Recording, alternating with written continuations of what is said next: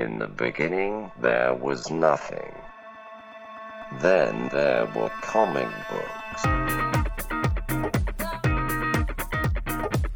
Once you enter our world, there is no escape. Comic exposure begins in 3, 2, 1. Welcome to the Comic Exposure Podcast. My name is Josh Buckley, and my podcast figment of my imagination is the one, the only. Travis Ratz here. Travis Ratz, swinging in from the jungles of Japan. Are there jungles in Japan? Tailspin. Yeah. No, I don't know. But I'm trying to think, there's jungles in Vietnam, and that's relatively in the same... Yeah, no, there's not that kind of jungle. Equatorial area, but no. I think it's more what do they call them, a coniferous forest? Is that a thing? Did I make that up?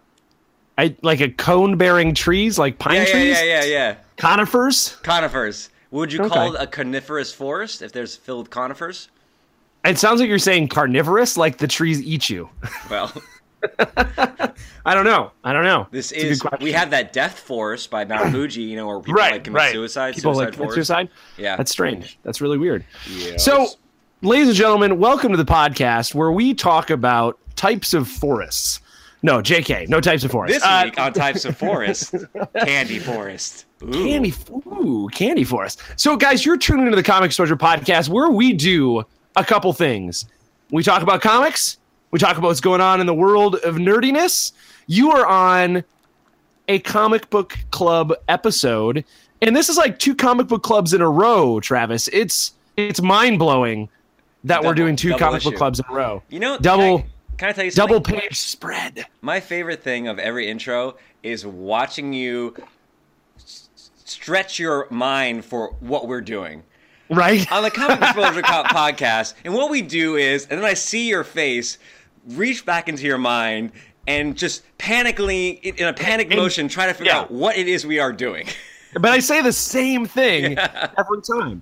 But you're with us on the Comic Exposure Podcast. And today, ladies and gentlemen, we've got a comic book for you that we're reading. We are reading Terry Moore's Motor Girl, which was put out on Abstract Studio. It's the whole omnibus, the whole story. We're reading Mr. Indie Comic Terry Moore. We read Motor Girl, and we're gonna dive into that bad boy today. But before we do, we got an announcement. We got some announcements. So we got some announcements. Yeah. So Travis, why don't you lay it on the people? Lay it on them like a cozy blanket. Josh. Yeah. I'm getting married. You're such a liar. Don't lie. You're not getting married. To your butt. Oh, hilarious. Nailed it. No, we do have some announcements. So the way Comic Exposure works is we keep things the exact same. For months and months at a time. And then one of us will be like, well, why don't we do this? And this is how it typically goes. Josh will be like, well, why don't we do this thing? And then I look at how we could accomplish that, and I'm like, oh, that's so much work, dude. Right. But in looking that up, I find a workaround that's much more simple, and easier to do, and cheaper. And we just so happened to stumble across one of those. So for people who listen on iTunes, one of the things that I figured out how to do, I hacked it like hackers, man. Hack the planet. You hacked the Gibson? I'm like the You're like Angelina Jolie? No, I'm more the dude with the braids. Like what's his name? Matthew Lillard. You do kind of look like Matthew Lillard. I'm real Matthew Lillard. Anyways, hacked it, and now if you go to iTunes, we have 100, and all our episodes are up there. What? What? What? Wait, what? See you. How many takes can we do with that?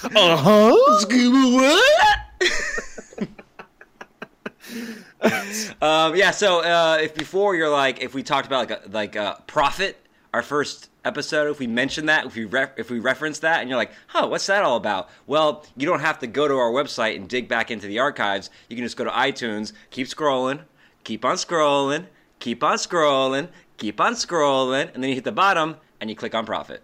So that's good news. And then also, we are now available on different platforms. I thought we were available on some of these other platforms before, but now for sure I know we are. So are we on the Google Play? We are on the Google Play. Are we on the Stitcher? We are on the Stitcher. I don't know any other ones. And then the other big one is Tuned In. Tuned In. Tuned In, yeah. Tuned In. So you can find us now, ladies. So now your friends are like, you're telling your friends, all of you are, you're like, you should listen to the Comic Exposure podcast. I'm like, dude, I use an Android. And you're like, no, but you should listen to it. And like, I can't. I just have an Android. Now you can go take that Android, take it. You just take the Android and you go to Stitcher. Yeah. And you can find it there or on the Google Play Store. The Subpar Podcast Network. That's us. They're not paying us, so I can say that shit. Yeah. You can find us. Stitcher is, I don't like it as much. I have never used it. I have no clue. Yeah. All I've used is Apple Podcasts because I'm a sheep. Because it's the best. So yeah, for you Android users out there, you could tell, or I guess you're probably not an Android user if you've been listening to us on the reg or on the rag. But now you can. Now you can listen to us wherever, across contents, across platforms. So I'm excited about that.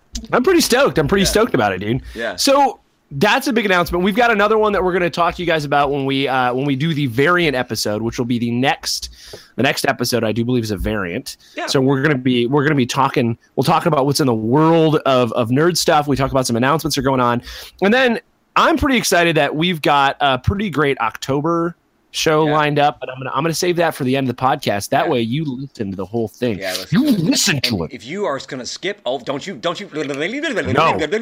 skipping me, Josh. No. So, anything else, Travis? What do you got for us today? That's it. I think that was a lot. No, we but usually don't have so much housekeeping. We don't. So we're gonna dive into Motor Girl. Oh, I got a quiz for you. Yeah, that's what I was about to segue for it because you said you had one and you didn't take my segues. So let's talk about Forest. Yes, the forest life. So we're reading Motor Girl. We read Motor Girl, Terry Moore's Motor Girl, and you said you had a quiz for me on this. I'm curious as to what your quiz is. And keeping up with our tradition of 3 comic book club podcast now, I have prepared a little quiz for Josh. You remember back, it was Black Superhero or Band. Then we did real mutant power or fake. Today is superhero vehicles. We're reading Motor Girl. Oh, all right. Let's talk about how these superheroes get around. Now, there's 2 ways I can give you this quiz, Josh. You tell me which one you prefer. I think one is harder than the other. I like that you're giving me options. It's like a good educator. I can give you the name of the vehicle, and then you give me the superhero, or I can give you the superhero, and you give me the name of the vehicle. Oh, man. I'm going to ask for you give me the vehicle, I will give you the superhero. Okay, that seems like the easier way to do it. I'm definitely taking the easier way. Yeah. All right. Okay. I got nothing to prove. We'll do a couple warm-ups, right? Let's do a couple warm-ups here. Blackbird. The Blackbird is the X-Men's. Very good. Of course. Quinjet. That's the Avengers. Very good. Okay. You warmed up? Yeah. Yeah, I think I'm good. The Owl Ship. The Owl Ship? The Owl Ship. That's the owl dude from Watchmen. That's correct. I don't know what his name is. The Owl Man? What's his name? I think. Yeah, well, I've read Watchmen. I read Watchmen once. Yeah. I think it's Night Owl. Night Owl. Okay. Yeah, you didn't like it. I didn't. You really don't like that 80s, like that mid-80s kind of like Frank Miller, Alan Moore kind of tone. It's too gritty. Yeah, you're like you're like the Paul McCartney of this podcast. Too gritty, kitty, buddy. I can't handle it. You're like I wanna hold your hand. I do. And I'm like, I am the Eggman. I am the Eggman. Cuckoo, cuckoo. I don't know. It's like it's too of its time, I think. But anyways, let's go with I don't want to do a long form discussion. I'm sure we'll be reading some post-apocalyptic 80s Alan Moore thing at some point in the future. So right. All right. Let's go with the Sky Cycle. The Sky Cycle. The Sky Cycle. Sky Cycle? Sky and is it a? Can you tell me? Is it a bicycle or Is it a Sky? Is it the Fantastic Four? Is that your guess? No, no. Skies. I have no idea. Fantastic Four. That's my guess. It's totally wrong. Not bad. It's old school kind of Fantastic Four-esque. That's actually Hawkeye's. Hawkeye? Wait, is it a motorcycle that flies? It looks like a washing machine that somehow hovers above the ground. Hawkeye, yeah. like the arrowy. The yeah. Okay, all right. Like the Avenger. Never heard of it. The most unpopular Avenger. All right. The Bug. The Bug. Is it Blue Beetle's ship? That's very good. How'd you get that? You just guessed He's a bug. He's a bug. Well, so like Spider-Man's a bug. It was either him or Ant-Man. Could have been Spider-Man. Spider-Man doesn't need his ship because he just webs everywhere. Doesn't he have the little spider dune buggy? Like from it crawls up walls and shit. Well, I think that was just on that cartoon. I don't know if it's canonical. Well, it was Canonical? Old Man Logan, the comic. You maybe. Yeah, you're right. Ooh, All right, let's you know hear who it. drives it in Old Man Logan? Hawkeye. Yep. They're doing an old man Hawkeye right now. I've heard it's good. I heard it's good too. I haven't read it. What about the Starjammer? The Starjammer. Mm-hmm. That's the Starjammer's ship. I'm gonna need. The Starjammers are a people, aren't they? Aren't they an actual group? Are They're the not Starjammers? an ethnicity. No, but it's a not group. like It's a Earthling. group of superheroes. It's not like Earthling, and then what's another? Kree. Gem Starjammers. and the Gem and the holograms drive the Starjammer. No, Starjammer is that the Guardians of the Galaxy? No, you were close enough. I'll take Starjammers, but it's the Shi'ar Empire. The Shi'ar But there's literally Empire. I'm pretty sure there's a comic book called The Starjammers. Yes. I probably have it. Yeah. I think I have a Starjammers They hang French out edition. in the ship, the Starjammer. Okay. But they are of the ethnicity, the space ethnicity, space-nicity. So the next one I can just go a human. It's the human's ship, and you'll give it to me. Yep. All right. Can we please call extraterrestrial ethnicities space-niffities? Space Niffities. I like it. All I right. like it. Space Niffities. What about we got two more. Okay. Battle Van. The Battle Van? Is that the Ninja Turtles? Ooh, The no, Ninja Turtles. what is that one? That's like the pizza. The slinger? Turtlemobile. Oh no, that's just the Turtle Van. the shell something. The shells. Shell Shocker. Yeah. No, I got my nephew one like one of those giant like inflatable tent ones. I forgot what it's called, but something shell. Okay. Shell all Razor. right. The Shell Razor. Shell. There we go. Because it raises hell. Yep. It raises shell. Raise a little shell. Raise a little So what is it again? It's the what van? The Battle Van. Battle Van. It's the Street Sharks. It's the Street Sharks. Oh, that would be cool. I don't know what is it. Who's the Battle Van? The Street Sharks is called the Plank Van. Plankton? Who does the Battle Van? Who does the Battle Van? Yeah, whose is it? Punisher. Oh, yeah, okay. Yep, no, you're right. It's like the child rapey looking van that opens up in the back of the old 1980s. Like He's got a giant... Yeah. All right, and finally, a horse with a Gatling gun. A horse with a Gatling gun? Yeah. Abraham Lincoln Vampire Hunter. Nice! Nailed it. A horse with a Gatling gun. Yeah. Is it something from the League of Extraordinary Gentlemen? Nope. Who has a horse? Is it Batman? Batman rode a horse once. Did he have a Gatling gun with it? No, the Gatling gun is on the horse. I think if Batman's going to ride a horse with a Gatling gun, I think Batman's is working that Gatling gun. Okay, so the horse has... I have no idea. Oh, a Jonah Hex. Yeah! Well done, sir. I had to be like, who the hell would ride a horse? Jonah Hex. Josh Brolin in Jonah Hex in theaters 2009. Never saw it. Pretty good. Excellent job. All right, Josh Brolin is killing it in the superhero department. Oh, though. I know. He's Thanos. Yeah. He's Cable. Yeah. He's Jonah Hex. Yeah. He could have easily been Hellboy if he wasn't already other things, too. I think he would have been a good Hellboy, but I'm looking forward to the Hellboy dude who's going to be Hellboy. Oh, yeah. Don't even get me started on it. excited. Hellboy boner. Hellboner. Right. So, Travis, let's get into this bad boy. Mm-hmm. Since we've taken your quiz, I've solved the riddle of the Sphinx? Your puzzle. I've solved your motor puzzle. All right, I guess I have to let you out of the cellar now, huh? Yes. Is this a Saw situation? Yeah. It's very. It was either I solved it or I cut my own leg off. I I was very close. What's the battle van? What's the battle van? And then my jaw is ripped off by something. I don't know. It's very disgusting. So here's what we're doing. We are reading Motor Girl, which is put out. All of it is done by Terry Moore. The story, the art, the lettering, the whole shebang is Terry Moore. And Terry Moore is a longtime indie comic book artist, has a bunch of stuff he's put out, a ton of different things. But this was one I heard a lot of good stuff about. I thought about doing Rachel Rising, but Rachel Rising is a much bigger read. I think it's like 2 of these. It's a big honk of burning love. But I wanted to read something a little more indie. I wanted to read something that wasn't the big 2. The last thing we read was X-Men. Right. And it was like an indie take on X-Men, but it was still like Marvel history, essentially, is what it was. And so I wanted to do something a little different. It's been a while. Actually, the last one we read was Daredevil, but that's okay. It's still kind of. We did Daredevil, Love and War. Oh, that's right. Yeah. But it's all right. You're busy. Daredevil, You're busy trying to save education. I get it. The X-Men. So we've read some superhero stuff. So I want to do something indie, something a little different. And so I piled into this. So this is my first question for you, Travis. Have you seen anything of this before you open it up on your Kindle? Had you seen any of the pages of it or anything like that? No, I had not.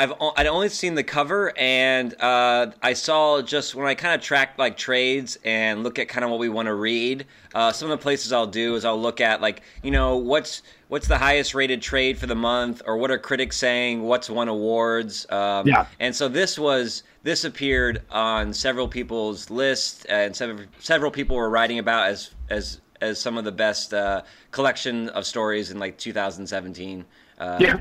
So I just knew it by word of mouth from critics. More of its critical acclaim.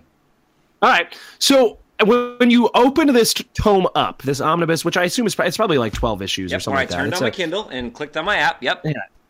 It's a thick boy.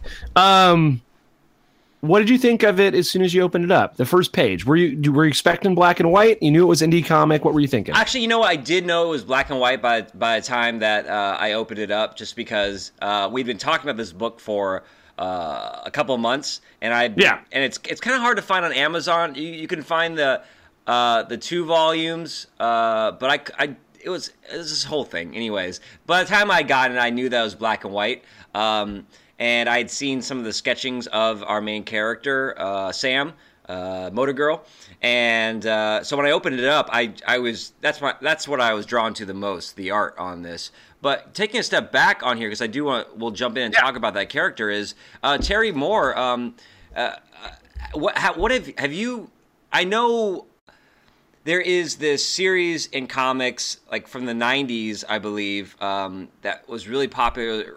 Is Strangers in Paradise, I think, is what he's most famous for. Yeah. Had you seen any of that or been exposed to any of Strangers? I always see it in like boxes at like cons. Right. When I'm flipping through, there's always a bunch of Strangers in Paradise. Stranger in Paradise or Strangers? I think it's Strangers. Strangers, yeah. But I've never read it. I know it's kind of like a spy story. I've never read it though. Oh, okay. Yeah, it's one of those things where it seems like a big undertaking because it's a long series. I read the first couple issues of Rachel Rising, which is another one of his books, and I was like, I'd really like to read more of that one. But again, that's like another undertaking. Like it's 60 issues or 50 issues or something. Yeah. It's like a big chunk. And so this was kind of a maxi series, right? It's about 12 issues. Yeah. I was like, okay, I can do that. Let's check that out. And I had heard a bunch of good stuff about it, and it wasn't superheroes, and I wanted a different story. Yeah. And so I thought it'd be a good one to do. But I haven't read much of him at all. I mean, I've seen his stuff, but I always thought that his work was more like Love and Rockets. I guess in my head, that's what, maybe it's because the art style. Yeah. And like the way the girls are drawn and stuff like that. But I thought it like he like specialized in like these small kind of like Chasing Amy type stories, you know? And so when I got into this, I was surprised by the plot and what it entailed in here. So I summarized the last one. Yeah. Do you want to take this one? Sure, I'll take this one. What we this story is about a former soldier named Sam who works at a like a junkyard / auto shop in the middle of the desert in Nevada. Yeah. I want to say, and she has a gorilla with her that no one can see but her. So she has like a gorilla friend, Mike, that no one can see. She works for an old lady named Libby who owns the place. And then in the very first episode, you're like, okay, this girl is talking to a gorilla. And then aliens show up and crash land in the junkyard. And then they disappear, and you're not sure if those aliens are real or not.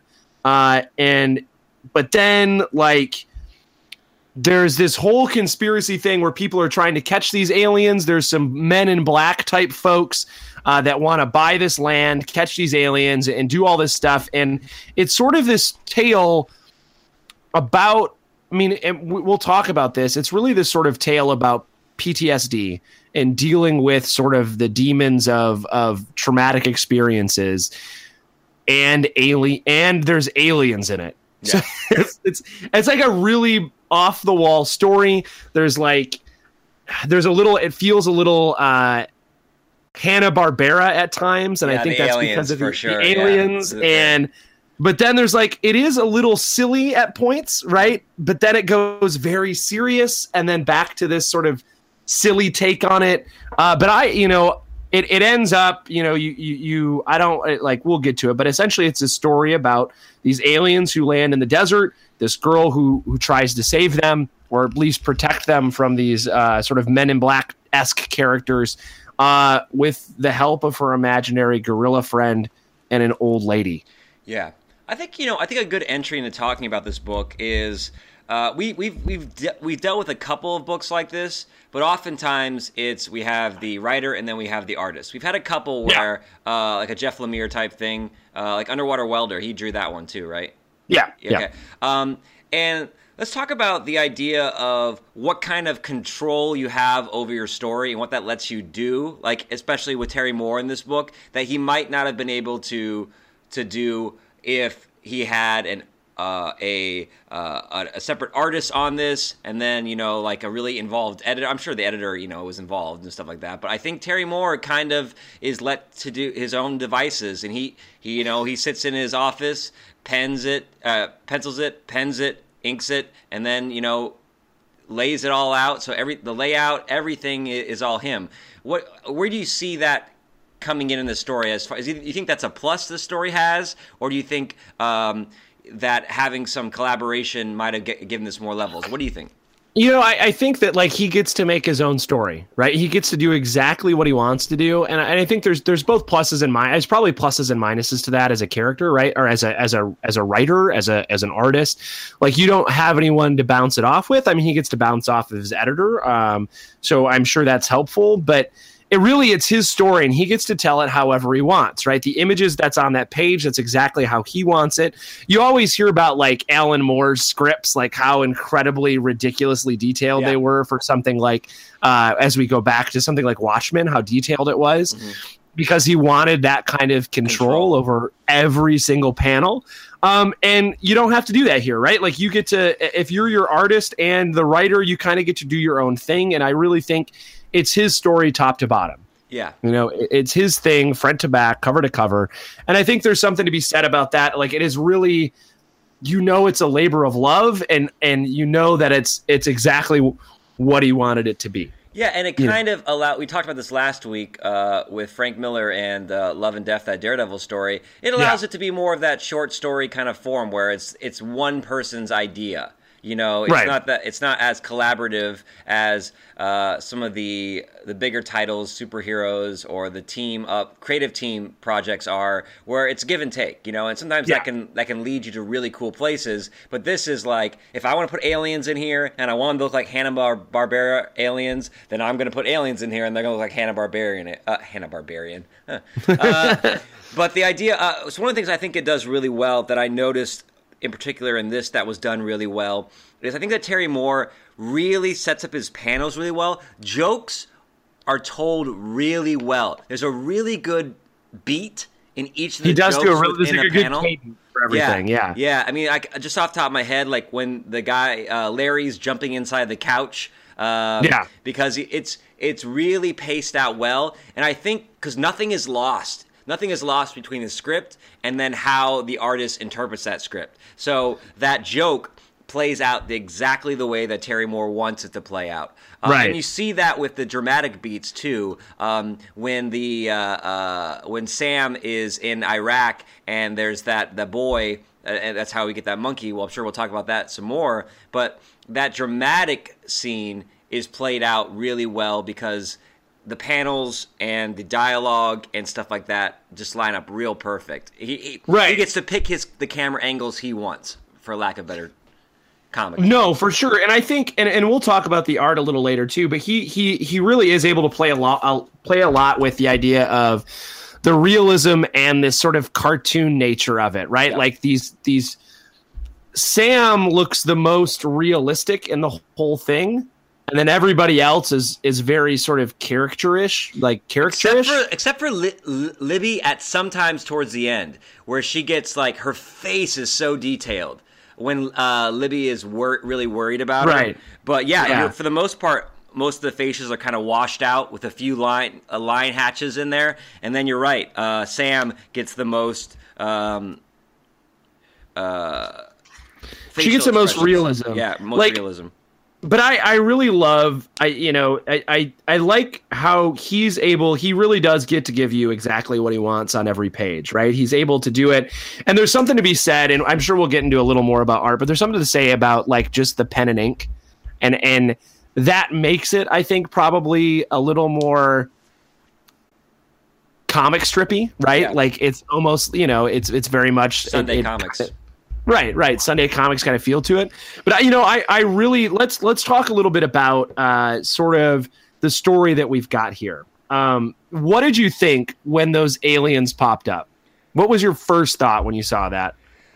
When I saw like the ship and the aliens land, I was like, okay, cool, UFO, Nevada, scrap heap. This makes sense. But then when I saw how the aliens were depicted art style wise, I was like, oh, okay, well. This takes me. I don't know. I don't know what to expect now.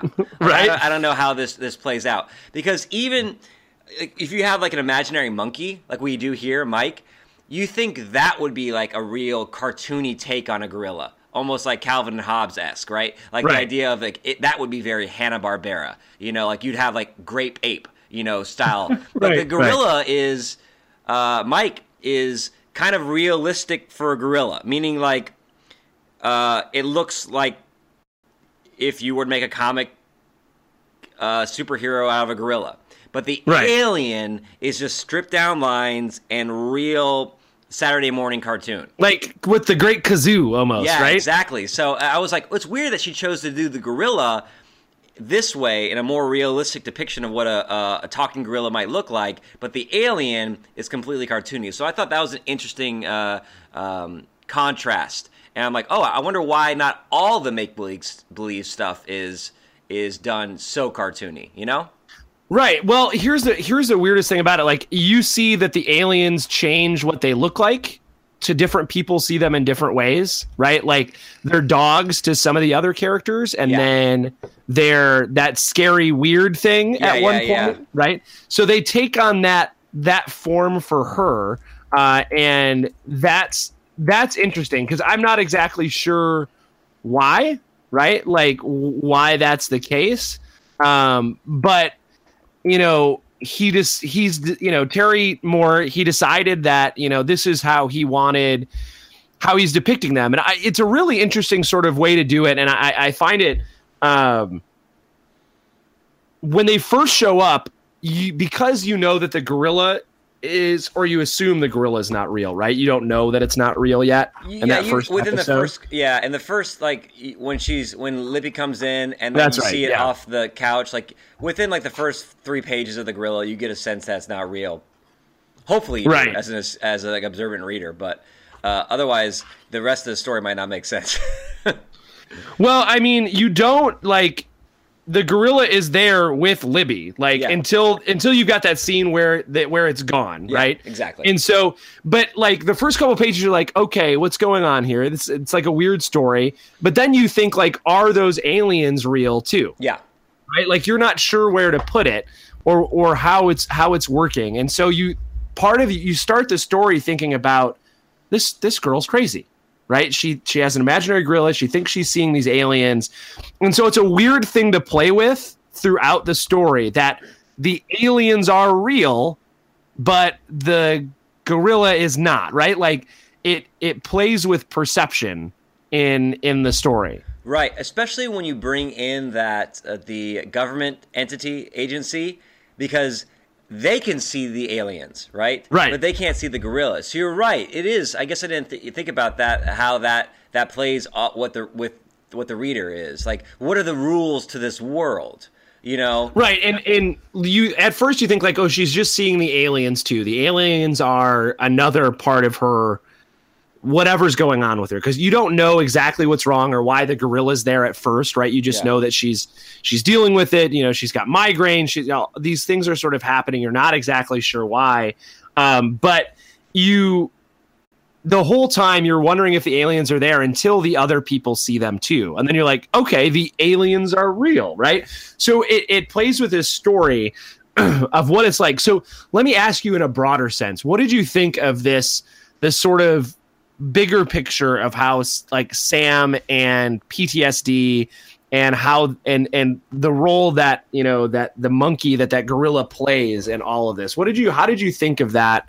How the story handles that? Yeah, so at first, just with the title of it and the way the art was and not knowing much about Terry Moore, like I had a hard time, not a hard time, but it took me a while to place like when this story was happening. Because with the scrap heap and the gorilla and the aliens, I'm like, is this some kind of like post-apocalyptic like future in the beginning, you know, because it's got all the ingredients of like scrap metal, like a tough warrior woman, a giant like gorilla who's like biker styled out, and then these aliens. And then when they brought in she was in Iraq, I'm like, oh, okay, now it's starting to place it. Like I'm starting to place it in context of the world. I'm like, okay, this is like our time-esque here. So I thought where the book took off for me and where I started to get into it and was like, okay, like I find value in this was when they showed that flashback scene into why it's a gorilla, why her imaginary friend is a gorilla. And I thought that was so touching and so well plotted. And that comes back at the end, you know, like the idea of it, that for me, I know it's about, PTSD. I mean, that's very upfront.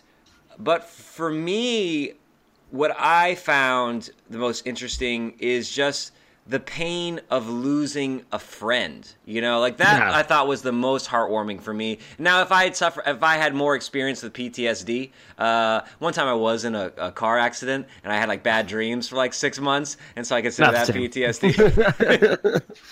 I had this little imaginary lizard that would pop up, and I was like, oh shit. Then I stopped doing drugs, and but yeah, so I thought that for me, you asked me what that big picture was like and how I thought about that. I liked how they used that to talk about PTSD, but the byproduct and what I found enjoying more and being more emotionally invested in is just like her struggle to like not want to give up this friend, this safety blanket that she has attached herself to, even though because it's killing her. Yeah, and there's this sort of like.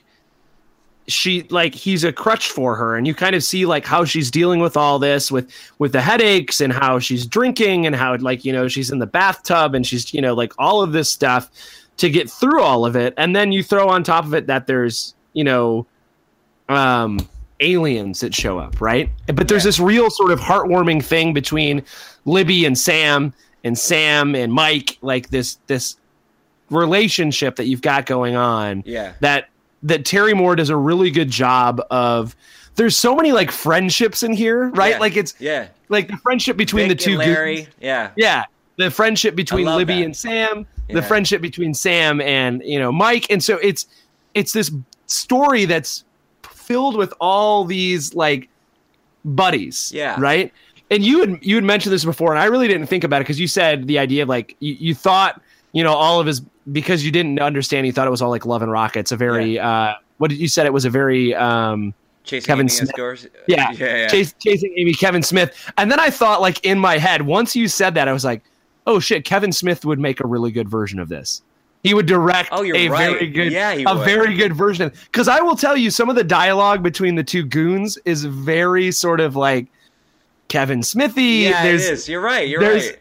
Like the alien, like he would make a movie where the aliens look like that, and he'd be like, "I don't care. That's what the movie is, right?" That's the cartoons I grew up watching. I love this. Yeah, right. And so it was very much.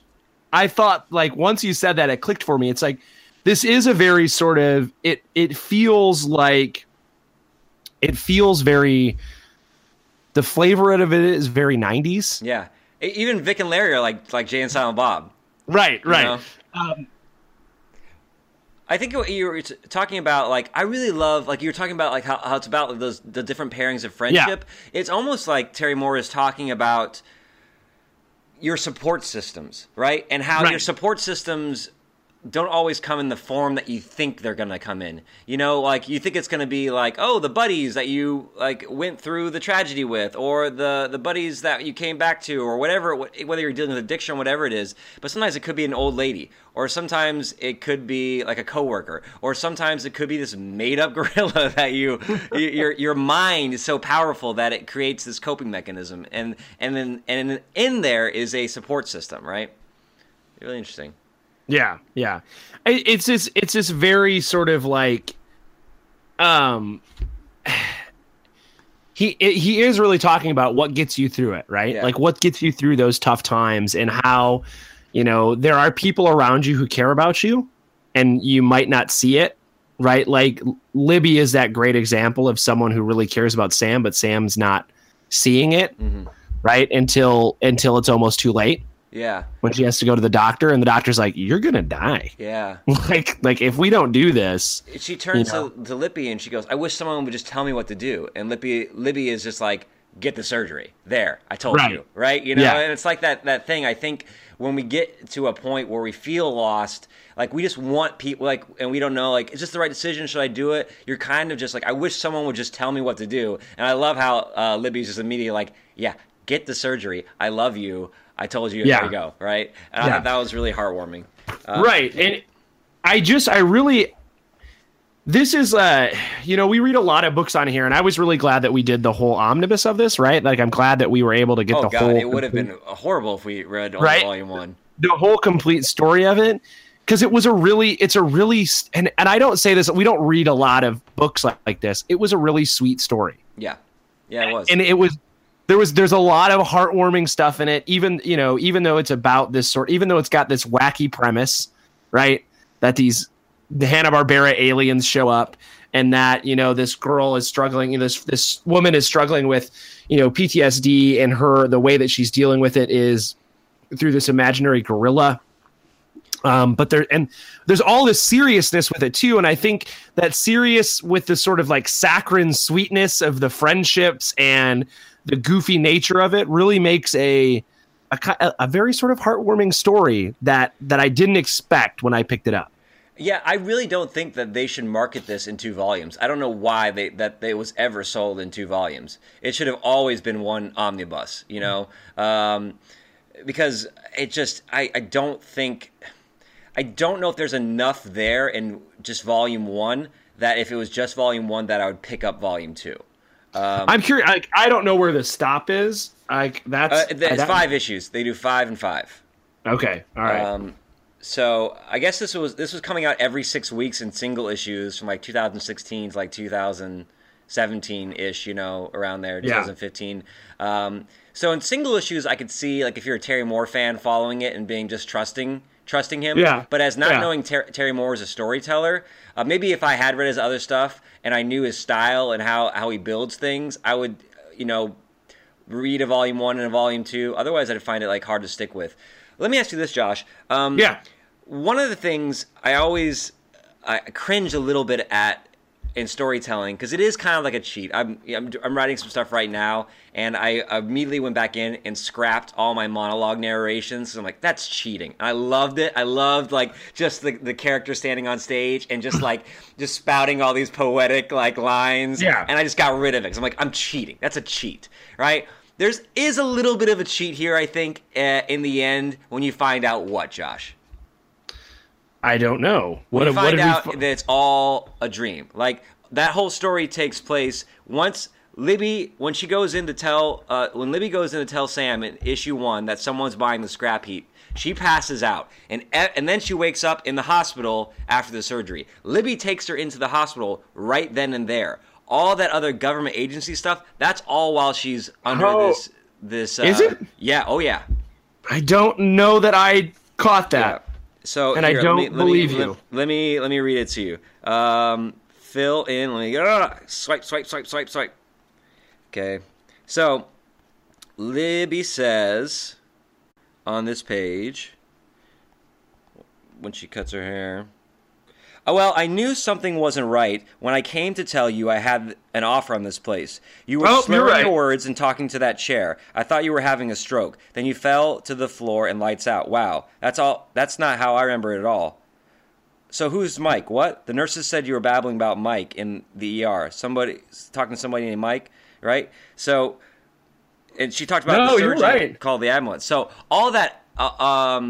All like the FBI agent stuff, all that is, you know, we see the gorilla before then, and we see, I think, the alien before then as well, but that's all part of like her, you know, her shrapnel thing. So what do you think about knowing that now? Like that I did not catch that. Yeah. And because it's really like one throwaway line. Dang it. I'm upset now. I'm a little upset now.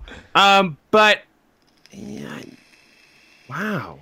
It doesn't change too much for me. I don't think it was necessary for him to do that. Because I mean, like, you got the gist and you got the point. Like, because you could have written it off like, oh yeah, maybe all this was probably just the shrapnel.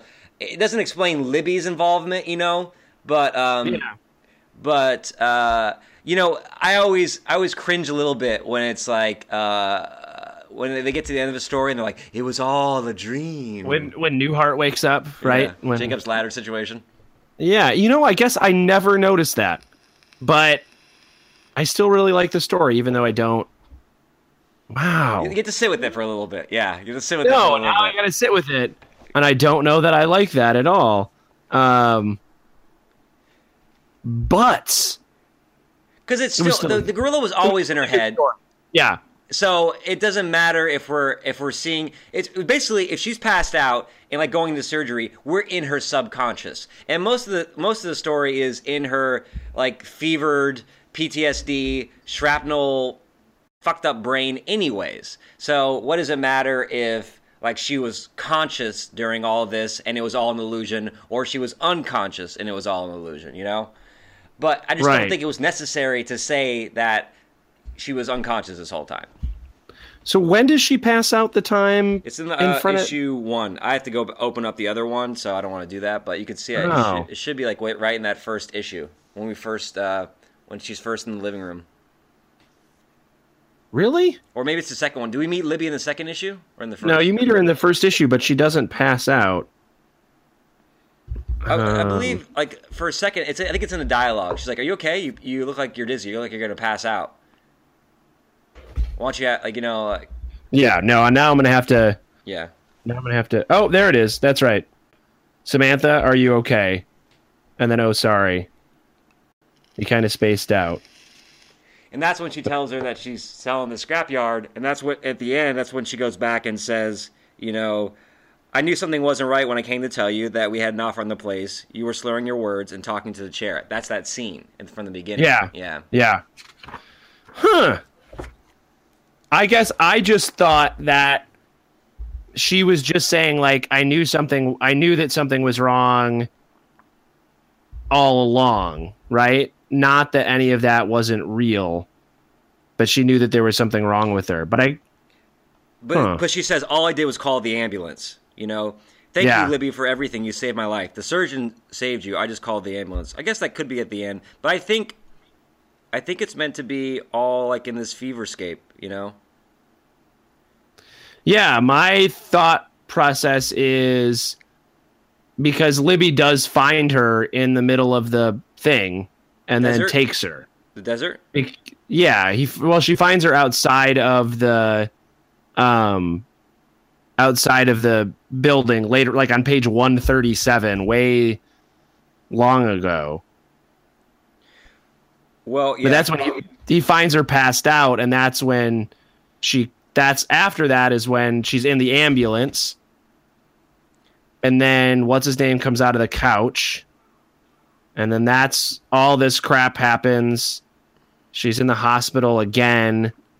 And she gets out of the hospital. No, you know what? Maybe you're right. I don't know. I don't know. I guess, or maybe it's left open. Maybe you can look at it either way. But I don't know. I just saw that. Maybe that's what. Now I'm gonna read. Now I'm gonna have to go back and read it again. Look at it. Well, it is a quick read, which is good for anyone who's thinking about they wanted to pick this book up and are like, oh, I don't know. It's a pricey. If you buy it on Kindle, it's great. It's like $9.99. If you try to buy it on Amazon, I think you can buy it in the volumes. They're a little bit pricier. The omnibus is harder to get. I think you have to pay like $49 for it now, and it has to be like a third-party seller. But you got it I remember when we first started looking at it, it was Now I think they sold out their printing because it's only available from third-party sellers. Yeah. So if you want that omnibus, get on it now before it takes off in price. Right. I want to own in print too because it is a really independent story. Yeah, I do really like it. I think it's I thought it was a really good story. Now you're making me want to reread again and see if I read it wrong or if you read it wrong. You know what? Listeners, if you've read this, put it in the comments. Right. I don't know, man. Put it in Josh's blog, please. Yes, right up there. So here's what I want to know. Let's talk a little art. What did you think of Terry Moore's art on this? I love it. I love it all. First of all, I got a huge crush on Sam. The way she's drawn. She's just adorable, gorgeous little character on here. I love the rosiness that he does in noses and cheeks with hatching sometimes, where you can just tell it's supposed to be red or sun has beat down on it in some of the scenes, like the hatching on her nose. I love when he doesn't put the detail in the face, and then sometimes he does. Like when you see the guy here at the end, oftentimes we see the agent. I don't know if you can see that in the Josh on the screen. Sometimes it's just left blanked out, and other times it's really detailed. I love it both. I love both his styles. When he gets really patchy with it, and then when he pulls back and it's real blank and sparse. I love his character designs. I love Vic's haircut. You can see the undercut and the curls. Yeah. I love the gorillas, his style. I love how they do Mike. So I thought that the character renditions were really good. There's no doubt every character, sometimes we read books and it's is that character that character? This person draws women all the same, or this person draws these people, or soldiers all the same. And Terry Moore has a very distinct character he only probably has 12 characters in here. Total. Yeah, they all look very different. They all have different body types. They have different noses. He gives them a very distinct style. And you said this something you said earlier hit me about this too. It is a very Calvin and Hobbes story, right? Yeah. They're on their adventure, right? Mm-hmm. It's a girl and her stuffed animal who happens sweet to be and funny, right? It has those moments of touchingness. And there are some times where it really does. I mean, like I said this before, it really has a Sunday comic book feel to it, a really Sunday comic strip feel to some of his. I mean, he does I would say that he is a cartoonist. There are some very cartoony things in here, a little Doonesbury-esque, if I may. Yeah. Right? No, you nailed it. But I really did dig the art. I don't think there's anything missing because it's not colored.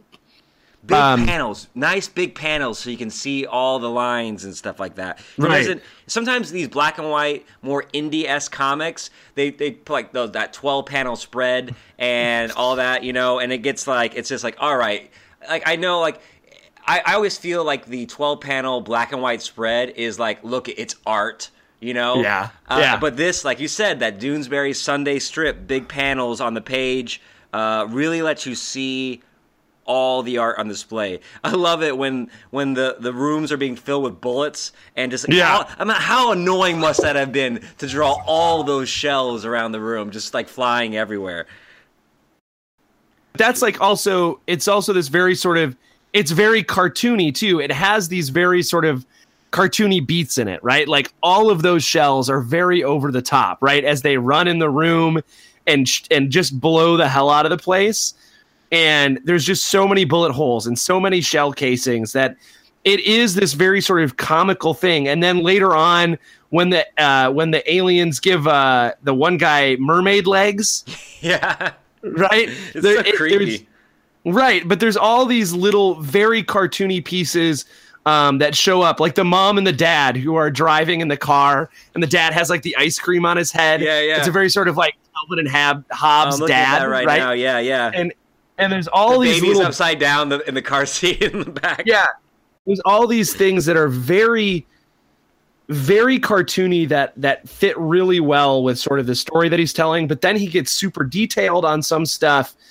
It's just, I really love his art style. It's very good.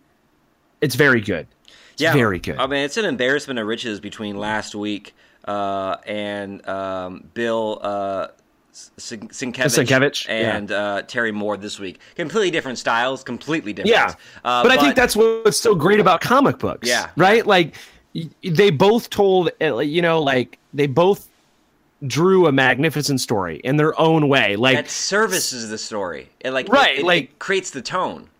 Right, it really does, and I think that's probably why I feel that this story is so sweet, because it really does that black and white, that sort of the art style really does remind me of a Sunday comic strip. There's something sweet about it, even though it's dealing with these hard issues. His art lends it this sort of fanciful quality. Yeah.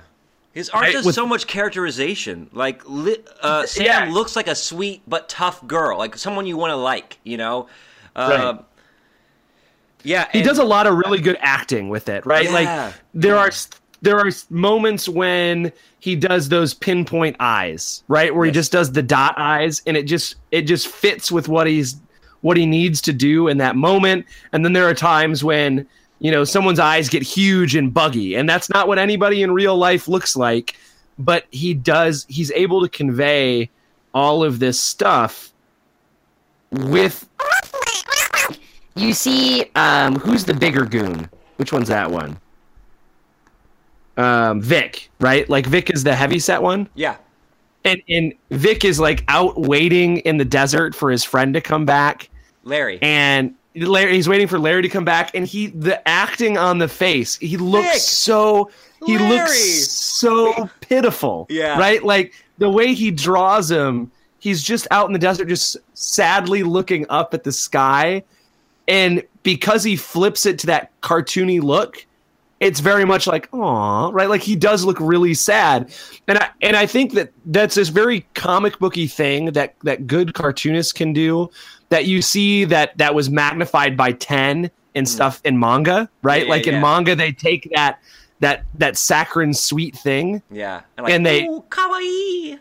Yeah, and they throw it, they multiply it way too far. Yeah. But here, there's no giant teardrop or sweat stain, but he tweaks the realness into that cartoon at the right times and in the right ways, and it really is good. It really services it. I really did enjoy his full story from his writing. The dialogue is good. The relationships he builds in it and the way that people talk to each other is really good. And then you pair that with his art, and I think it's a great story. The theme is really good too. It's really, really touching. All right, time for our favorite part of the show.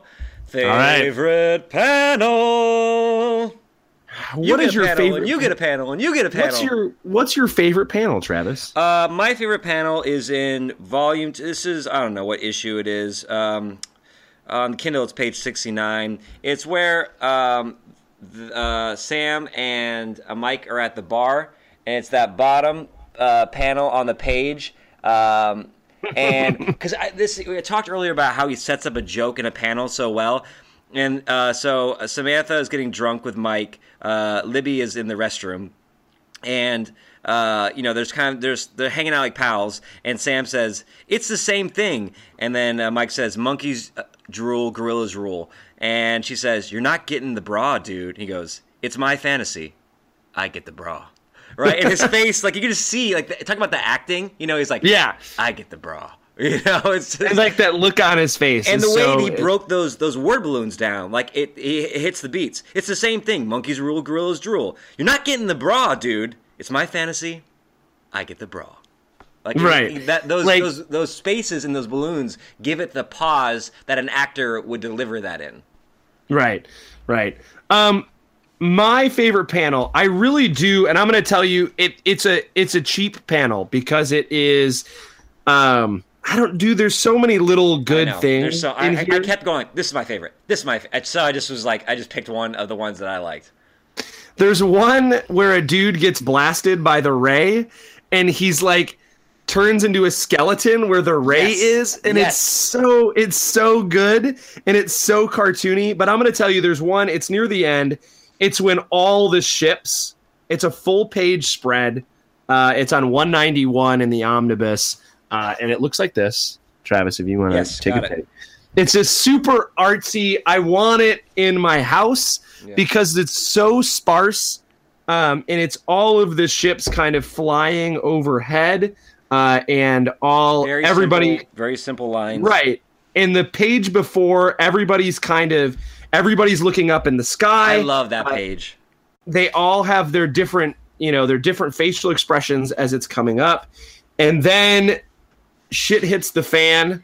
And people are getting zapped. There's all this stuff is happening, and I really dug the whole.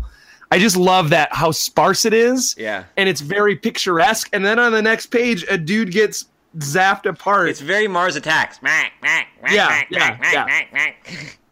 But he does that a couple times throughout the book, where he'll have like a very sparse, because they're in the desert, and you can do this.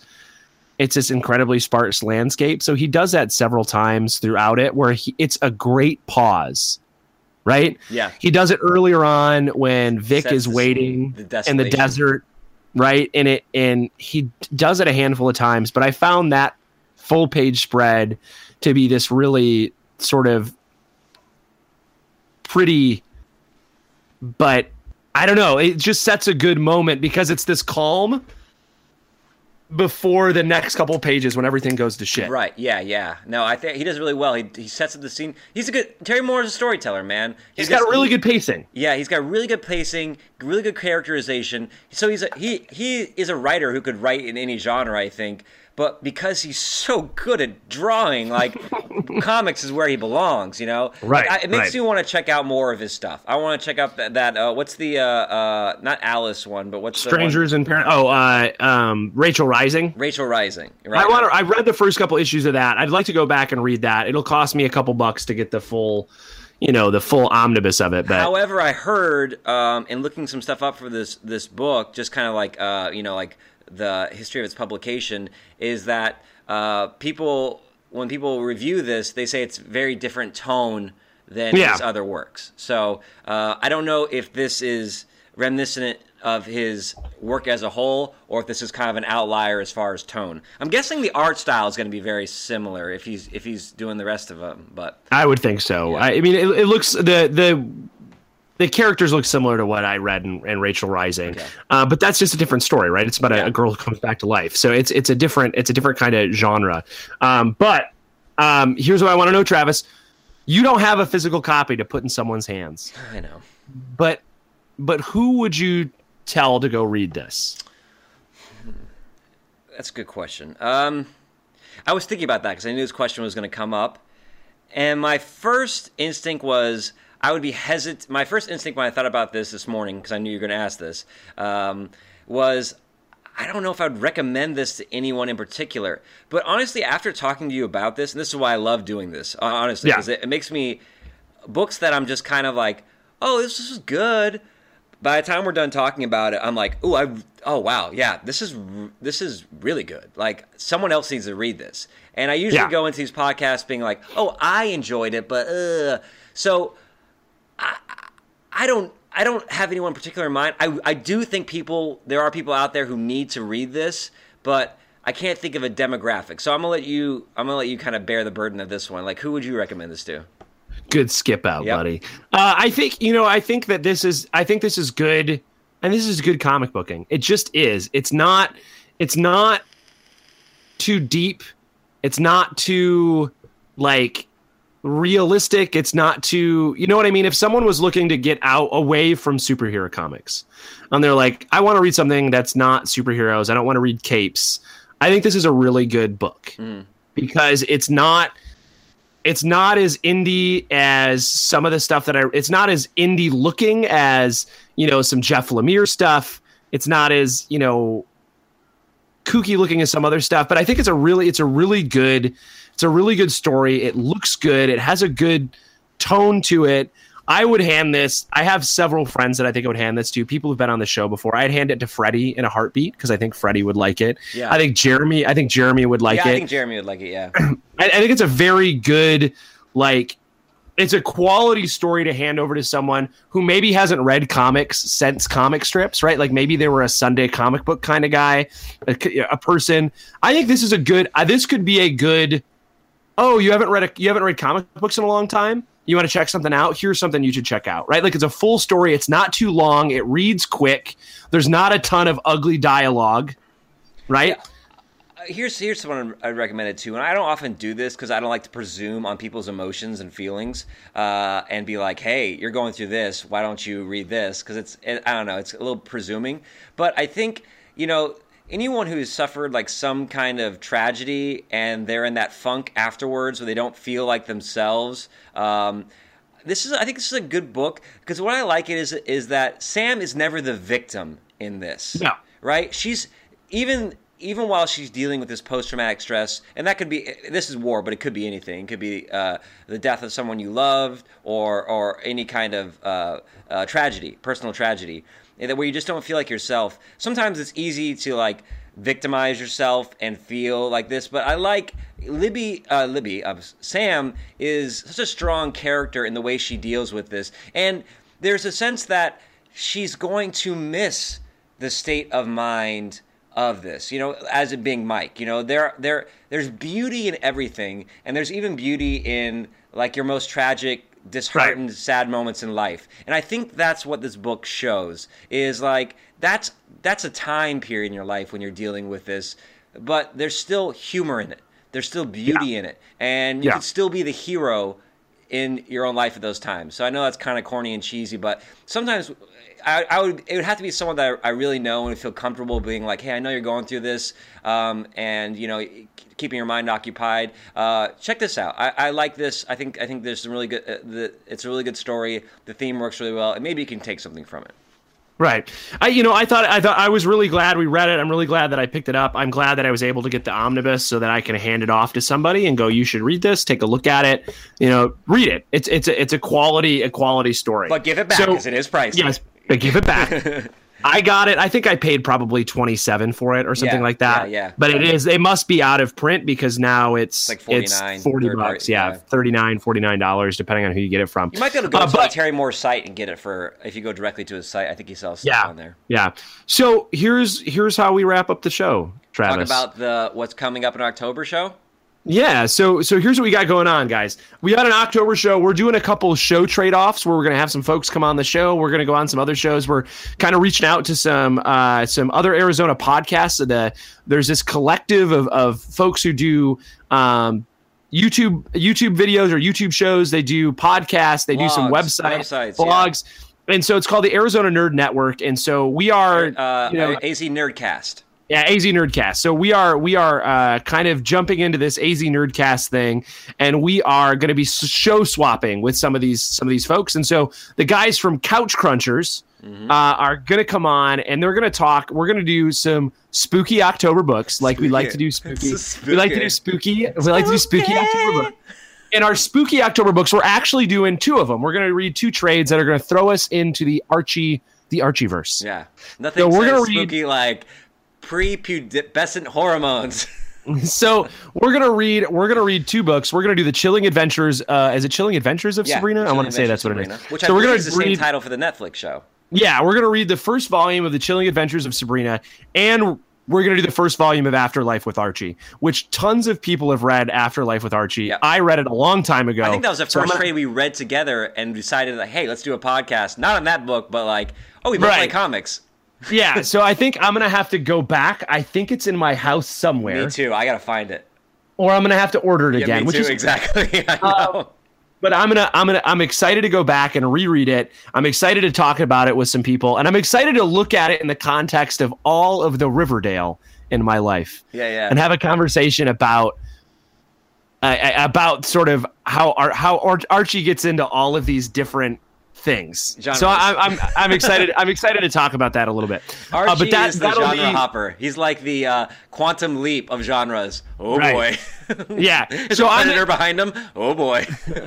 There actually is Archie versus Predator. So Archie meets the Ramones. Yeah. So I'm excited to talk about that. But then so we'll have our guests on the show from Couch Crunchers are going to come on and do that one. We're going to talk 2 books. That's one of our October books we've got going on.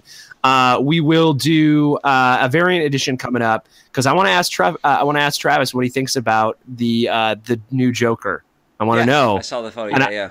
So I want to know what he thinks about it. So we'll talk about that on the next one. I have a question for you, and we'll and you can think about this. Why? Why is there a Joker movie? I don't know. But, but a general topic. So I'm getting my travel plans down for this year, and when I travel places, I like to go to places, and if I go someplace and they've filmed like some sort of pop culture thing there, like a Lord of the Rings sequence or like a Jurassic Park, I like to go there. So if you could visit any set from pop culture or media, sci-fi, fantasy, comic book, movie, and you could visit like where that was filmed on location, where would you want to go and visit? So keep that in mind. That's a little discussion point for us next time.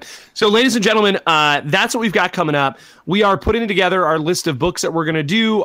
So now you know right now, Chilling Adventures of Sabrina Volume 1 and Afterlife with Archie Volume 1 are going to be on the next episode, the next Comic Book Club episode. And then we'll put the list of the other books we're going on. Remember, you can find all of our old episodes at www.comicexposure.com or on any podcast app. On iTunes, you can go and find all those old episodes. Check them out. We've talked about a ton of books over the time that we've been doing this show. A ton of great comic books that I think we've talked about. We've probably only had 3 books that we didn't like, which is out of everything we've done, or that one of us didn't like. And so, but I think, you can go back and listen to that. You can follow us on Twitter at Comic Exposure. We're on Facebook, facebook.com/Comic Exposure. And if you've got questions or anything, just shoot us a message. Comic Exposure at gmail.com, I think is our email address. So if you have a question for us, you can find us. You can tweet at us if you got a question. You want to throw us a comic book to read. Yeah, if you want to throw us a comic book to read, or you want us to, you got a question or something for us to talk about on the variant edition, let us know. And ladies and gentlemen, it's always good. It's good to hang out with my brother Trav. Word up. All right. We'll see you next trade. Maybe I'm an imaginary. Maybe I'm your imaginary friend. No! Oh,